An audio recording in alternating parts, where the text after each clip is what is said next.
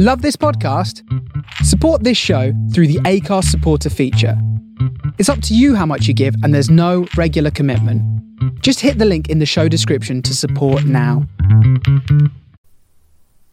Good afternoon, this is Dr. Ruth Glynn Owen, and I am bringing you a very delayed Series 3 of Play to Pod. The episode that I'm about to share with you was actually recorded in May, and there's a whole spiel about me apologising for the delay with that as well. So it's been a very, very long time in the making, this series, due to lots and lots of different reasons. But we have expanded, and London now has 2 Play to Talk nurseries and therapy centre. We have 1 Play to Talk nursery in Pimlico in a new location from our original one. We're now at 55 Morton Street, which is a beautiful spot in Pimlico. Lovely community around there as well, and some amazing little businesses that we like to share the street with, and a coffee shop and bakery and Pizza Express. It's all very exciting. And we are also in Kent House in Knightsbridge. That's been a new opening for us in September, and that is a lovely location in a basement of a big old stately home called Kent House, and just across the road from Hyde Park. So it's been a really exciting time for us, but we haven't had time to podcast. So hopefully this episode will come to you on time now, on the 23rd of November 2023, a few months after it was first recorded, and a good few months, nearly a year after it was planned. I hope you enjoy it, and looking forward to speaking to you again soon. We're planning on having at least 1 Play to Pod podcast per month now, so we will keep you updated about the next episode, which will be airing in December. Until then, keep listening and have a great day.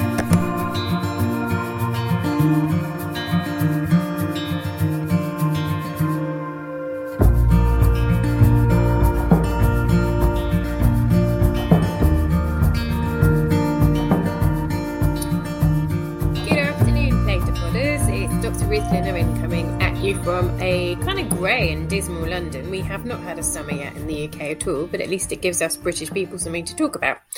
So this series of Play to Pod has been a long time in the making. Various things have got in the way this year since we first announced we were going to do Series 3, including COVID twice, change of premises for Blue Sky, and lots of back and forth commercial lease negotiations, which take up hours and hours and hours every day. But we have decided that we are going to launch our Series 3 now, at this moment in time, precisely on the 22nd of May 2023. That's when we're recording this. And we are going to start off talking about play. And actually, this whole series is going to be based around the theme of play, because that's what we're about at Play to Talk. So one of the most frequent and most important questions we get asked by clients and other professionals is, how do I play with my child? How do I play with this child? We understand it can be really tricky for adults to feel confident to play, because I guess as we grow up, we lose all of our imaginary play skills. We lose all of our uninhibited play styles from when we were toddlers. And it's a skill we've most likely forgotten. So we've grown up and moved away from the simple fun we had in childhood. It's really sad, isn't it? But play is a critical part of all childhood learning, whether you have a child who's neurotypical or a child who's neurodiverse. There's always this critical part of their learning is just play. That's what it is. So if we're going to help children learn to develop their speech and other skills, we need to try and remember how to play. So why is play such a critical part of early childhood development? And why is it such a key experience for children who are experiencing delays? There's a lot of science behind play. But Piaget, for instance, he describes play as the work of the child. It's the way that children explore the world around them and how their early brains develop. The TV presenter Fred Rogers summed it up too when he said play is often talked about as if it were a relief from serious learning, but for children, play is serious learning. Play really is the work of childhood. It's always seen as something separate from everyday life play. People research it, people talk about it.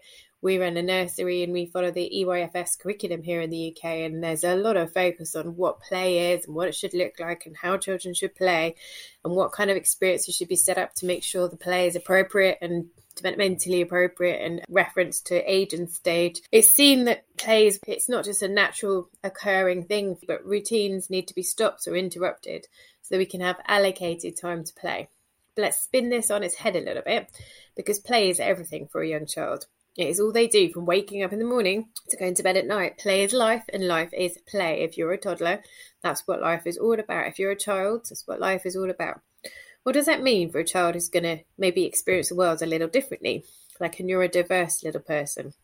What about the child who's engaging in rigid and repetitive activities? Quite often that's seen as something that we shouldn't encourage, and we should try and move the child away from that and make them flexible and create this flexibility. And actually, is that the right thing to do? What about the child who doesn't speak? How can we know and understand how they are playing?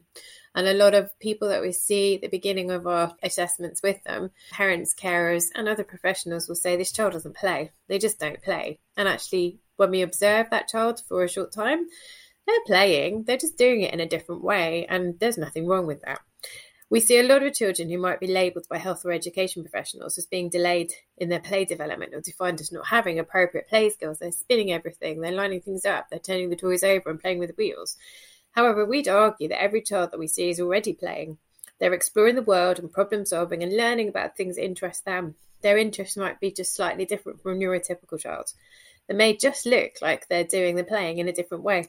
It doesn't mean they don't know how to play. Going back to our blog post that we did a while ago, Making Sense of the Sensory, which is at our playtotalk.co.uk website. As we know from looking at children's sensory preferences, and it's the foundation of what we're doing at Play to Talk, we're always, when we first meet a child, assessing their motivation, and the motivation is always going to be their sensory preferences. We often see young children have specific sensory needs or interests, and this informs their play. Understanding these differences and preferences is crucial for any adult who's trying to use our kind of approach, Play to Talk, or naturalistic developmental behavioural interventions in their actions and interactions. And for anyone that works with young children with developmental differences, you have to understand the sensory differences and sensory preferences with neurodiverse children. Rather than looking at things from how can we teach this child to play appropriately angle, which is what we see a lot of, we look in detail about how the child already plays and how we can use these individual preferences and motivations to join them in their play. There is never a wrong way to play, and it's important to keep this at the forefront of any interaction with young children, particularly those who are experiencing the world in a different way. In Play to Talk, we ask parents and carers and other adults to observe their children in their own preferred activities to try and understand a little bit about which sensory area that child might find motivating and which sensory inputs they might find upsetting or overwhelming, because we want to avoid those initially. Once we have this foundational understanding in place, we can work with the child to develop activities and play that engages them. We then move quickly towards creating these experiences, two-person shared control activities. That's when we're looking at the adult being a key part of that play, whether they're enhancing that play and that experience and making it even more fun and exciting for that child that's looking for that sensory feedback, like splashing in a water tray or pouring water. Adults can probably do that in a more effective way than the child, so that adult then becomes a key player in that two-person activity. Or putting balls down a ball track, the adult might be able to put them down much faster, and that visual stimulus and that visual feedback is a lot more exciting for the child. Or we look at shared control where we are maybe interrupting that play, and that child needs to kind of look at that adult as being a key partner in their play. We might stop the activity, prompt the child to show us that they want us to continue, whether it's verbal or gesture, and then we continue to play. Bubbles is a good example of that. A lot of children that have visual preferences enjoy bubbles, and quite often most toddlers can't blow bubbles, although we do find some that can pretty effectively. But they can't open the bubble tube, so there's always that idea that the adult is going to be a key part of that activity. So it's trying to find activities that the child is enjoying and looking for and seeking out related to their sensory preferences, and then how do we get the adult to be involved in this? How do we get the adult to be a key player in that situation? How do we make it so that the child is super motivated to want the adult to help them with their play that they're enjoying? So it's really, really important to observe first, to try and assess sensory preferences, and then look at the activities the child is already doing, and then how do we enhance them? And on the other side of that as well, to extend that further, it's looking at those sensory preferences and then trying to make a list of toys and activities that meet that need and that motivate that particular sensory preference. So visual stimulus, a lot of children like visual feedback. So like I said, ball tracks, car tracks, spinning toys, bubbles, balloons that fly around, even drawing on a Etch-a-Sketch that disappears, or felt tips, or on an easel. That visual feedback of zigzags and lines and circles can be really, really great for children that are looking for visual feedback. Children that are looking for movement feedback, kind of proprioception, vestibular input, may enjoy swings or slides or big physical play. We've got lots of physical play activities and toys in our centres, and they are quite often, well, sometimes some children can use them on their own because they're really, really good problem solvers, but the majority of those activities lend themselves to an adult, a second person being part of that, like swinging, pushing on the swing, helping them tug up the slide, wobbling in the wobble bucket, spinning the wobble bucket round. We've got some really great physical play activities which lend themselves to that preference for movement. And some children may like tactile inputs. We've got Play-Doh and sand and jelly bath and corn flour and water. All of those things are really great for children that love tactile feedback. And often the adult can pour it or scoop it in a more effective way than the child. And that is where that adult then becomes a really key player in that situation. And we might discover that children like other things. There might be other more unique preferences. So as this is the first episode of Play to Build Series 3, we want this to be more of a focus on practical strategies for parents and carers and other professionals that are working with neurodiverse children in the early years. So we've talked about what we feel is important in terms of play, what that means, how it looks, how we need to move away from that developmental trajectory, and the words like appropriate play or developmentally appropriate play or not playing properly, like all of these phrases that are used to describe the children that we're working with by other professionals and sometimes parents and carers, because that's what they've been told. We need to come away from that, and we need to look at the practical hands-on strategies that we can use as adults to look at using the power of play to support children learn new skills, and especially speech. So the way that we work, as I've said before, the first thing we advise anybody to do would be to observe their child and to look at their child's activities and whatever they're doing in their day, in that moment, as play. That's what this is, it's play. And we need to look at that play and try and identify which sensory preferences that child has and what is it they're looking at getting out of those experiences from a sensory point of view. So we talked about the visual system. Some children are really seeking of visual input, and they may spin toys, they might line things up, they might draw lines, they might do things that are very visually motivating. They may be looking for that feedback. They might put their eyes to kind of the side and spin around that way, looking at things from the side. That is a child that's looking for visual feedback. So when we've identified that child is looking for visual feedback, we then need to think about what activities they already do that we can get involved with, and what activities we can then add into their play repertoire to enhance that experience and to make the back and forth communication and that back and forth play with an adult motivating. So for example, like we said before, having a bank of visual activities, visually stimulating activities, can be a really good start to supporting a child to want to engage. So engagement part is really important. So they may be doing lots of play on their own. A lot of the children that we see, they're doing a lot of solitary play. So they're maybe not seeking out adult company or adult support or adult help. They're not looking for their parent or carer to play with them. They're maybe just engaging in something on their own. So we need to think about, well, what are those activities giving that child? What is it they're motivated by? And how can we as adults make ourselves super motivating in that situation? So it might be that we said before about bubbles and balloons and spinny toys. If we can find things that the child can't do on their own and things that we can do for them, and pouring water as well. We love pouring water and playing with water. And that actually can be super motivating for a child with visual preferences, because they can look at the water falling, and that's really, really motivating for them. That's giving them that sensory feedback. So cups that have holes in them, the stacking cups, they often have holes in them. They're really, really good for water play. And an adult, like I said, is trying to make ourselves useful to that child, and there being a purpose for us to play with them. So we can quite often pour or scoop water in a more effective way than a child. So they're going to want to ask us to do that. They're going to want to get that feedback.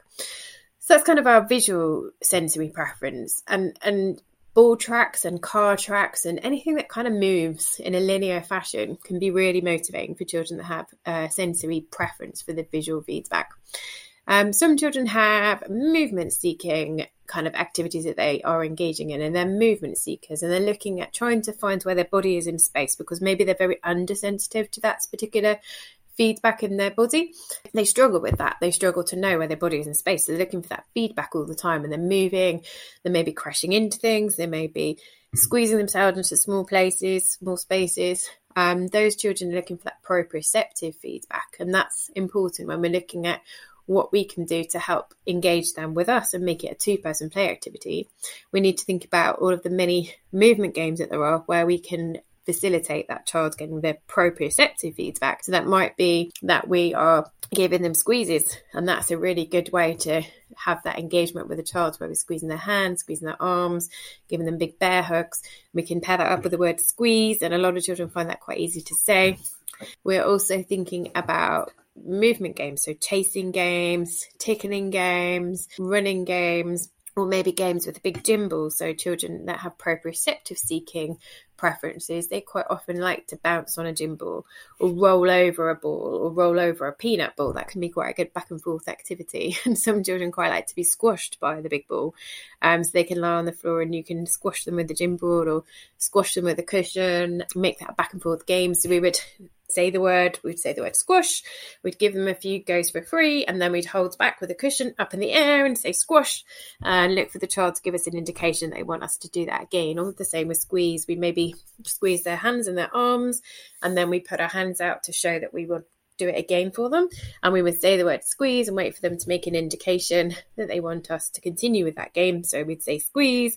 We wouldn't use a lot of language at that point either, so it's important to be in the moment of that play activity and not use too much language, especially for a child that isn't speaking yet. You really just need to use that one word up rule, where you really just use a single word to start off with and have that word as a functional word. You don't want a word to be something generic like more or again, because a lot of the children that we see that are neurodiverse are very good problem solvers. They're very literal thinkers, and they will attach that word with 50 or 60 different activities and expect you to know which one they want when they say the word more or again. So we need to actually really be specific with our words, using the key noun or the key verb for the action or for that item.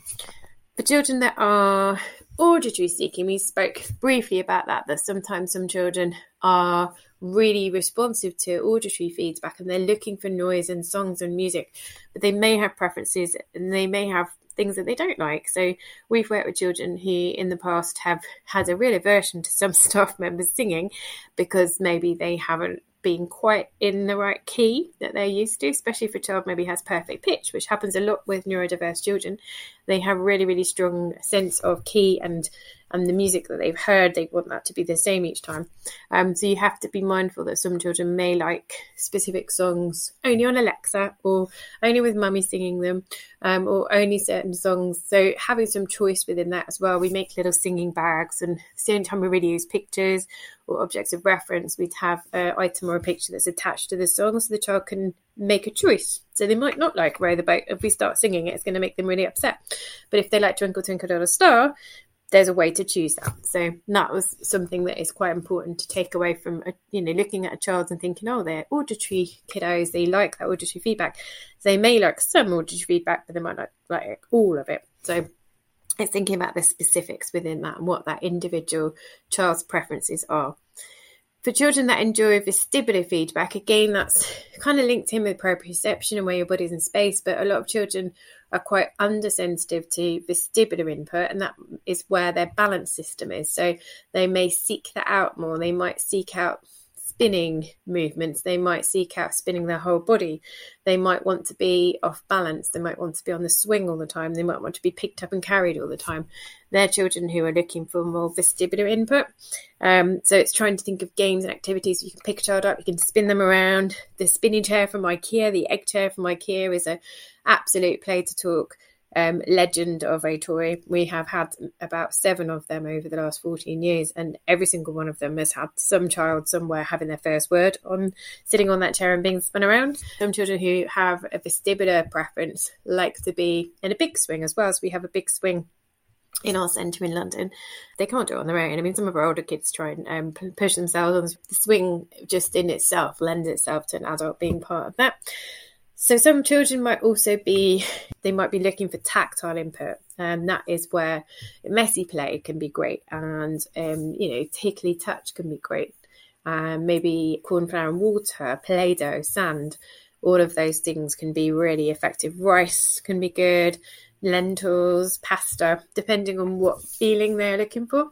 And they can also work for children that like visual stimulus as well, because the pouring of those items and the auditory side of things for the noise that they make, all of these kind of messy play type activities and resources can be super effective for lots of different preferences. So we hope this episode has been really, really useful for you in thinking about the practical ways that we can assess a child's motivation from a sensory perspective and how we can then get involved in the play that's already happening. So not looking at how we can encourage a child to play appropriately.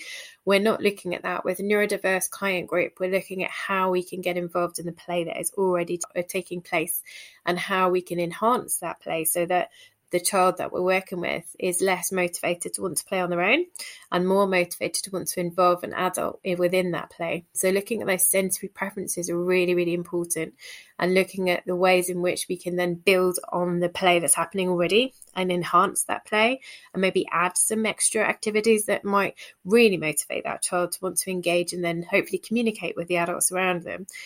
That's super important. And in our play2talk.co.uk courses, the Play to Talk website has several courses on there for parents and professionals in this field. And there is a huge focus in those courses on how to assess sensory preferences at the very beginning. So you are able to observe your child or the child you're working with and look at which of the sensory areas they're super motivated by. I mean, it might be all the sensory areas. Some children are really sensory seeking in all the different areas. And some children might be a little bit avoidant and apprehensive about certain sensory inputs. So we need to be really mindful of that when working with the neurodiverse community, that we don't force our way of playing onto a child who may find that really upsetting. So we need to really look at what their individual motivations are, what their individual preferences are, and go from there. And when we're looking at using words to try and encourage communication, we need those words to be functional. And we'll talk more about this in further podcast episodes, but really looking at the functionality of what you're saying to that child and making sure you're not overwhelming them with too much language at that point in time. For children that only have maybe no words or they have single words, you really just want to use one word up rule. So you really just want to use a single word to start off with most children that are pre-verbal, so that they start to attach that word with that activity. And we work with quite a lot of families that are bilingual and trilingual. And it's also important to acknowledge that it doesn't matter what language we're using as long as we're consistent. So we have a huge range of really random words in a range of different languages that we probably couldn't go to any other country and communicate effectively with anybody, because they are very much play-based words. But we learn those words for a specific child when we start to work with them. So if we need to learn the Arabic for spin, or Hindi for splash, or Spanish for turn, or Gaelic for balloon, we'll do that. And that then attaches that word with that activity for that child. And it isn't a huge issue to use 2 different languages or 3 different languages, as long as you're consistent to start off with. And we'll talk more about that in the future. But it was just an aside that I wanted to put in there, because we do work with a lot of families that use multiple languages at home. And using multiple languages doesn't affect a child's speech. As long as you're playing in a way that the child is motivated by, and you're using the functional word in whatever language, that's why we try and be consistent and learn other languages, so that we're not swapping to English all the time, and that we're using the word that the child would use at home.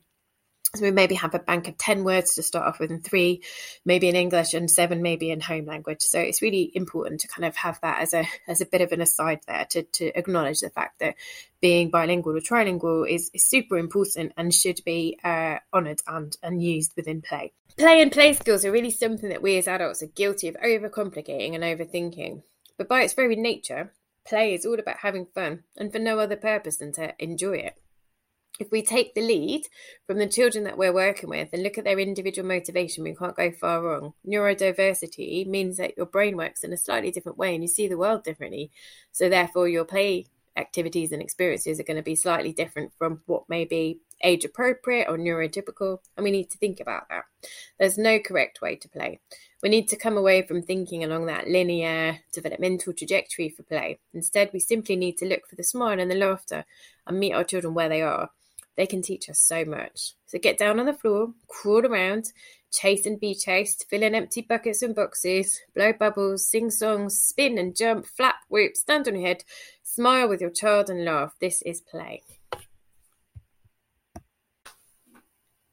So if you think that we could help you, then check us out on www.playtotalk.co.uk and also on www.blueskyautism.com.